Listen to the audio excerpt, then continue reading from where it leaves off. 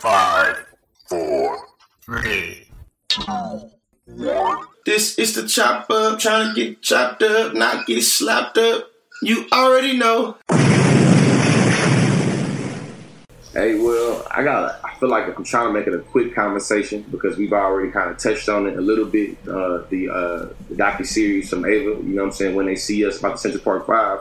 But we just had a conversation about money and finances. So I got kind of just two quick questions. The first question, I'm going to ask them. Hold on, bro. You breaking all type of protocol. Do you hear this, man? Are you gonna what chop is this, my brother? What is this? What are we listening to? It's really, I mean, I guess you can call it the quick conscious chop. The quick conscious chop. Modified. Yeah, the quick conscious. Yeah, but because I think me and you didn't really have our conversation how we usually had, and literally both of the like I was gonna talk about everything you talked about. Literally, it's all good. I had comments, you know what I'm saying? So I'm just gonna make it a little way to end. You know yeah. What I'm saying? So what we know about the Central Park 5 is that they were rewarded $41 million from, you know what I'm saying, by the city of New York, you know what I'm saying? And we know that, well, if I didn't know, you know, that recently the Central Park 5 has tried to file for another lawsuit to ask for another $52 million. You know what I'm saying? Because we just had a conversation about finances and black people, my first question is how much money do you think they should be rewarded? Though I understand that it's hard to put a dollar amount or monetize someone's trauma or pain or experience. But if we have to be realistic, how much money do you think they should be rewarded for, you know what I'm saying, what they had experienced? As much as available. Yeah. As much as based on the way the law is codified and written on the books and the way that people can argue and advocate for them to give it to them. Mm-hmm. Why not? Yeah. Reparation. I mean, let's we gotta start from the standpoint of, you know, it's city money and state money, wherever they get the money from, and they can fuck around and go broke. You know what I mean? May not be able to play state employees. Stop doing bad job. But you can't say that because the state employees a lot of niggas too. You feel me? Marquis said $5 billion. I believe so. That's what I'm going with. It look like Marquis said you gotta make it, Exactly. $5 billion. But that's the way they get where's we deserve to have $5 billion. And listen, this is what's fucked up about it. So New York is gonna try to pull $5 billion out their ass, and niggas is gonna look at them like that's on y'all. Yeah. Y'all figure that shit out. You feel me? They got it. You think the city of New York got $5 billion to come up off of? Yeah. You crazy? You got your. I mean, I don't think they have $5 billion. I think they got these other couple million. They been the 52. I know they got the 52. They got $5 billion. They come out $5 billion. They should. I mean, reason to be $1 billion in that city. I mean, it should be life changing, right? It should be life changing. Jada said, "Break the bank, cash them out." Yeah. Damn right. Cash them out. It should be life changing, and a certain amount of money is excessive. Because Toya and I was talking about how not Bill Gates, but Jeff Bezos, his wife, he gave. You know, his wife gave like half of her $7 billion shit to charity. Yeah. And she's still gonna be good for the rest of her life. And then some. You know what I'm saying? So it's like I feel like $100 million. Yeah, son. I feel like $100 million is what it is. That'll be that's the decent amount. Okay. Not all at once, but phase it out. Yeah, if they do it all at once, they'll break the city. But if they phase it out every decade, give them a new checkup. Yeah, you know what I'm saying? You should be alright. So my final question, I got to set this up a little bit. So what we know is that Linda Fairstein was already a prosecutor in the sexual assault, sexual violence, you know what I'm saying, department before the case. Yeah, she was already SVU literally before, you know what I'm saying, the case happened. But what we know that after the Central 5 Park case happened, she launched her book career. She wrote a memoir, you know, she wrote she literally started a book series where she literally now has a career in writing. My question, because we're talking about money, you know, what do y'all think she should do with her money?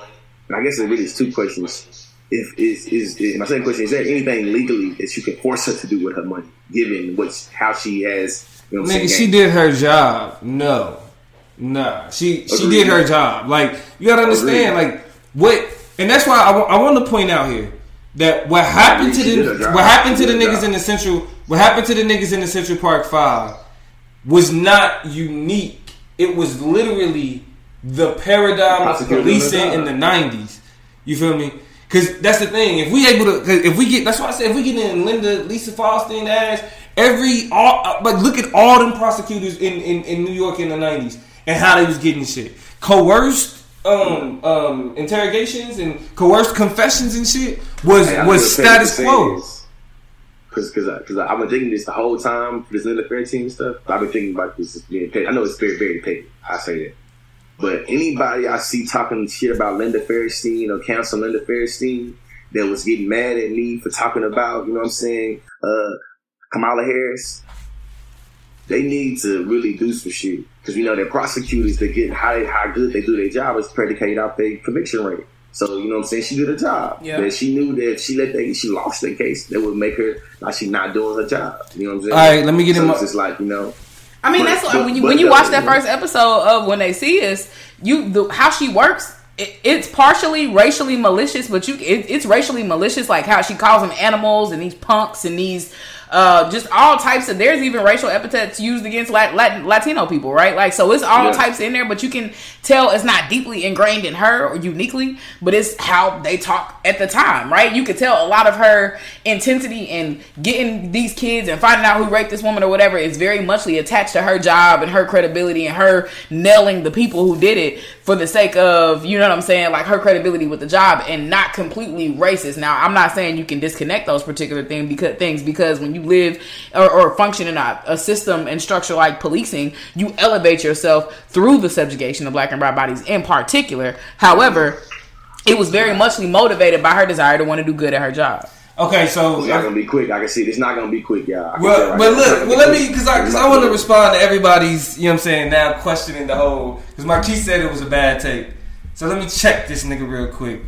Check this out. When I say it was her job is to get a conviction. You feel me? Yeah. Regardless, look, James Harden's job is to get to that foul line. Mm-hmm. No, how he get to that foul line is how he get to that foul line. If he shoot and kick his leg out, if he throw his body all up, if he do some wild shit, all he want to do is shoot fouls. Linda Fairstein, whatever her name is, her job was a high profile case, and they wanted a conviction. That's it, right? The community wanted to feel better. Like, her job was to make sure, exactly. Her job was to make sure that the community felt like that these dangerous killers were off the street, and she did that shit. You feel me? So it's like it's a statistic. You know what I'm saying? Her job is to get stats, and that's what she did. Yeah. And there's no moral compass tied into how she get those conviction rates. She don't get to say I had an 88 conviction rate in the other 12 because I had the moral, you know what I'm saying, the ethical conviction to be like, no, this is wrong, and they're actually innocent. Like, nah, that don't happen. You come across if I see this person versus state or city of New York, I'm coming for your ass. And also remember the point. What I really want people to take away from this part, from the quick conscious chop, is that this is not a unique form. Like, this wasn't a unique form of policing. Mm-hmm. The only reason we know about it and we talking about it the way we are now is because it was a higher profile case. But again, the way that they treated these niggas. It's how they treated all niggas. Mm-hmm. You know you did this shit. Yeah. You feel me? This is like the wrongful convictions. This ain't the first story that we done heard of that got overturned, right? Think about all the DNA evidence that's coming back. You feel me? Motherfuckers recanting their story. It's the trope of this nigga shouldn't be in jail. You feel me? But he just spent 15 years in jail. It's just as common as niggas getting killed. Marquisha's when it got one of the rules for the prosecutor, and it's a lot to read, but he said she did none of the below, and that's what oath she took. So she broke oath, is what he's saying, based off of that rule. But I think even given that rule, without even reading that rule though, Marquise, I still think that like it doesn't disagree with nothing we've said in terms of the job of the prosecutor is to get the conviction rate and get the whoever the defendant is prosecuted, which means guilty. Which is that's kind of what Jacoby said, but in more shielded not shielded language, but in language that relates to our criticisms of the anti-blackness in policing and within the law, which is she had a duty to uphold and enforce whiteness And she did it. Like, that was her job above all, right? Above anything else. Like, come on, nigga. Even though that's not the words that she says or anything that she signed her name next to, that's your job. And she did that. Yeah, he know that shit. Because I do think that is the more grotesque parts of this case, is that we were able to literally see that they kind of broke protocol and how we know everybody else, you know what I'm saying, is supposed to do it in terms of being like, damn, we got evidence, but the evidence don't trump the actual, you know what I'm saying, confession. I have a question. Hey, Toya, are cops supposed to shoot people? Hell no. Are they supposed to shoot people? Yeah. I think that's a really vague question because they have guns. Is that supposed to be initial? Is that supposed to be an initial reaction? Are they supposed to shoot people as quickly as they shoot niggas? No. They know. That's why none of them guidelines, protocols, all of that shit is there to protect themselves, to protect the institutions, right? Because then you can detach the like bad cop office to the university. Right. You can detach the bad prosecutor from, you know what I'm saying, doing what they did, but hey, they still got that conviction though. Well, it mattered. Right. Because in the 90s, it was an important conviction. Yeah, we did it. In the more progressive 2019s, oh my God, we can't believe we allowed this to happen. Linda Fairstein, publisher, knew who the fuck she was when she like since 2000. When they got out of jail like 2004. Mm-hmm. 2002. They got 2002. Right. So it's 2019. They've been out for 12 years. You feel me? Hey, and too, I feel you on this part where it's like Linda Fairstein had already wrote a memoir, wrote a special in like New York Times for 2017, saying that though they were exonerated because DNA, she still believes that they had something to do with it. You know what I'm saying? Because she in her whole heart believes that it wasn't done by one person.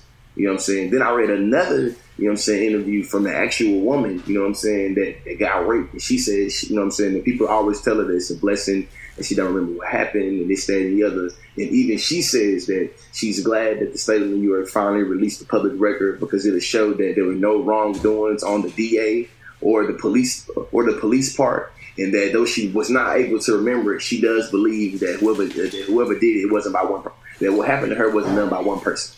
Like with that, see, that's the whole shit. Like you keep saying that it wasn't done by one person, but still, bitch, there's no indication that it was these niggas that did that shit. True. You know what I mean? But y'all see how Linda Fairstein already had doubled down on what she said before this documentary took place. And to your point, Dominique, and to your point, Toya, I think that when you make this point about the R. Kelly stuff, where it was like, we've been doing this shit, but now y'all want to pull y'all records. You know what I'm saying? It's like, this has been a public record in terms of the institutions that were supporting her and the nonprofit organizations that were supporting her. Like, y'all been doing this shit, but y'all still let her be on the board. It's not until, you know what I'm saying? But I think also to the conversation I had with Damo a little bit too, and I think this is the last thing I say on it, is that we know that slavery was, you know what I'm saying, was crazy and it was brutal and it was ugly.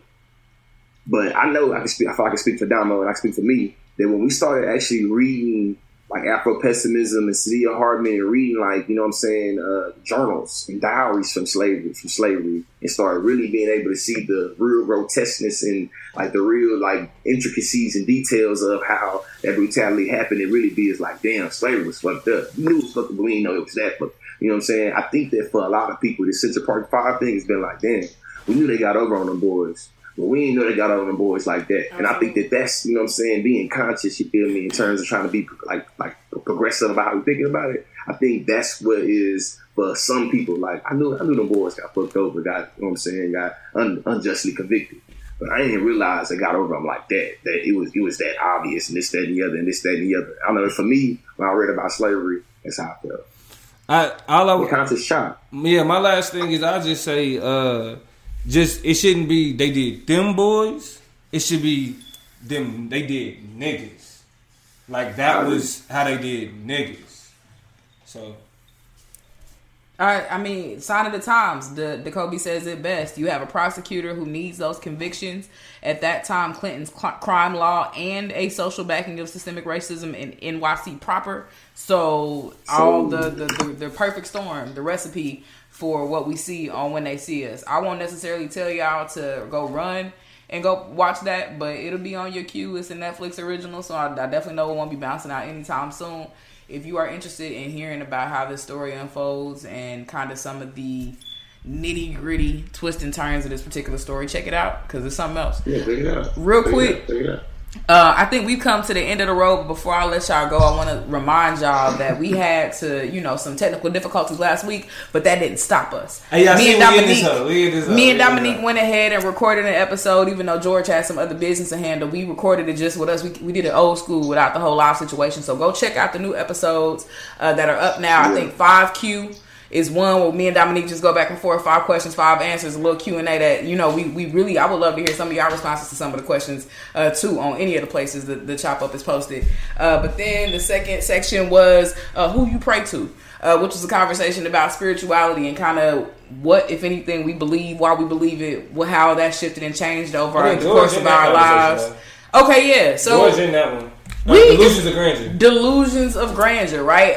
There have been reports that racism and discrimination are down in this country since specifically Donald Trump has been elected. I call it poppycock. I call it balderdash. I call it complete and utter bullshit. But Dominique has articles to justify this particular perspective. And then we also look at the unemployment level for black people in this country and the ways that we, as probably anticipated, are not growing alongside the rates of employment for white people, even though we have an economy and a job market that is boasting of highest unemployment and growth, highest decrease or a huge decrease in unemployment and a great growth in the amount of jobs that are available. Watch this shit or listen to it. Check it out. Check it out. Listen to it. Y'all know what she's It's all types of shit up there. Go check it out. Y'all, we've been seeing them numbers jumping up too. Where can they find it? You can find it on Apple Podcasts, on SoundCloud, on Blog Talk Radio, on Stitcher Radio.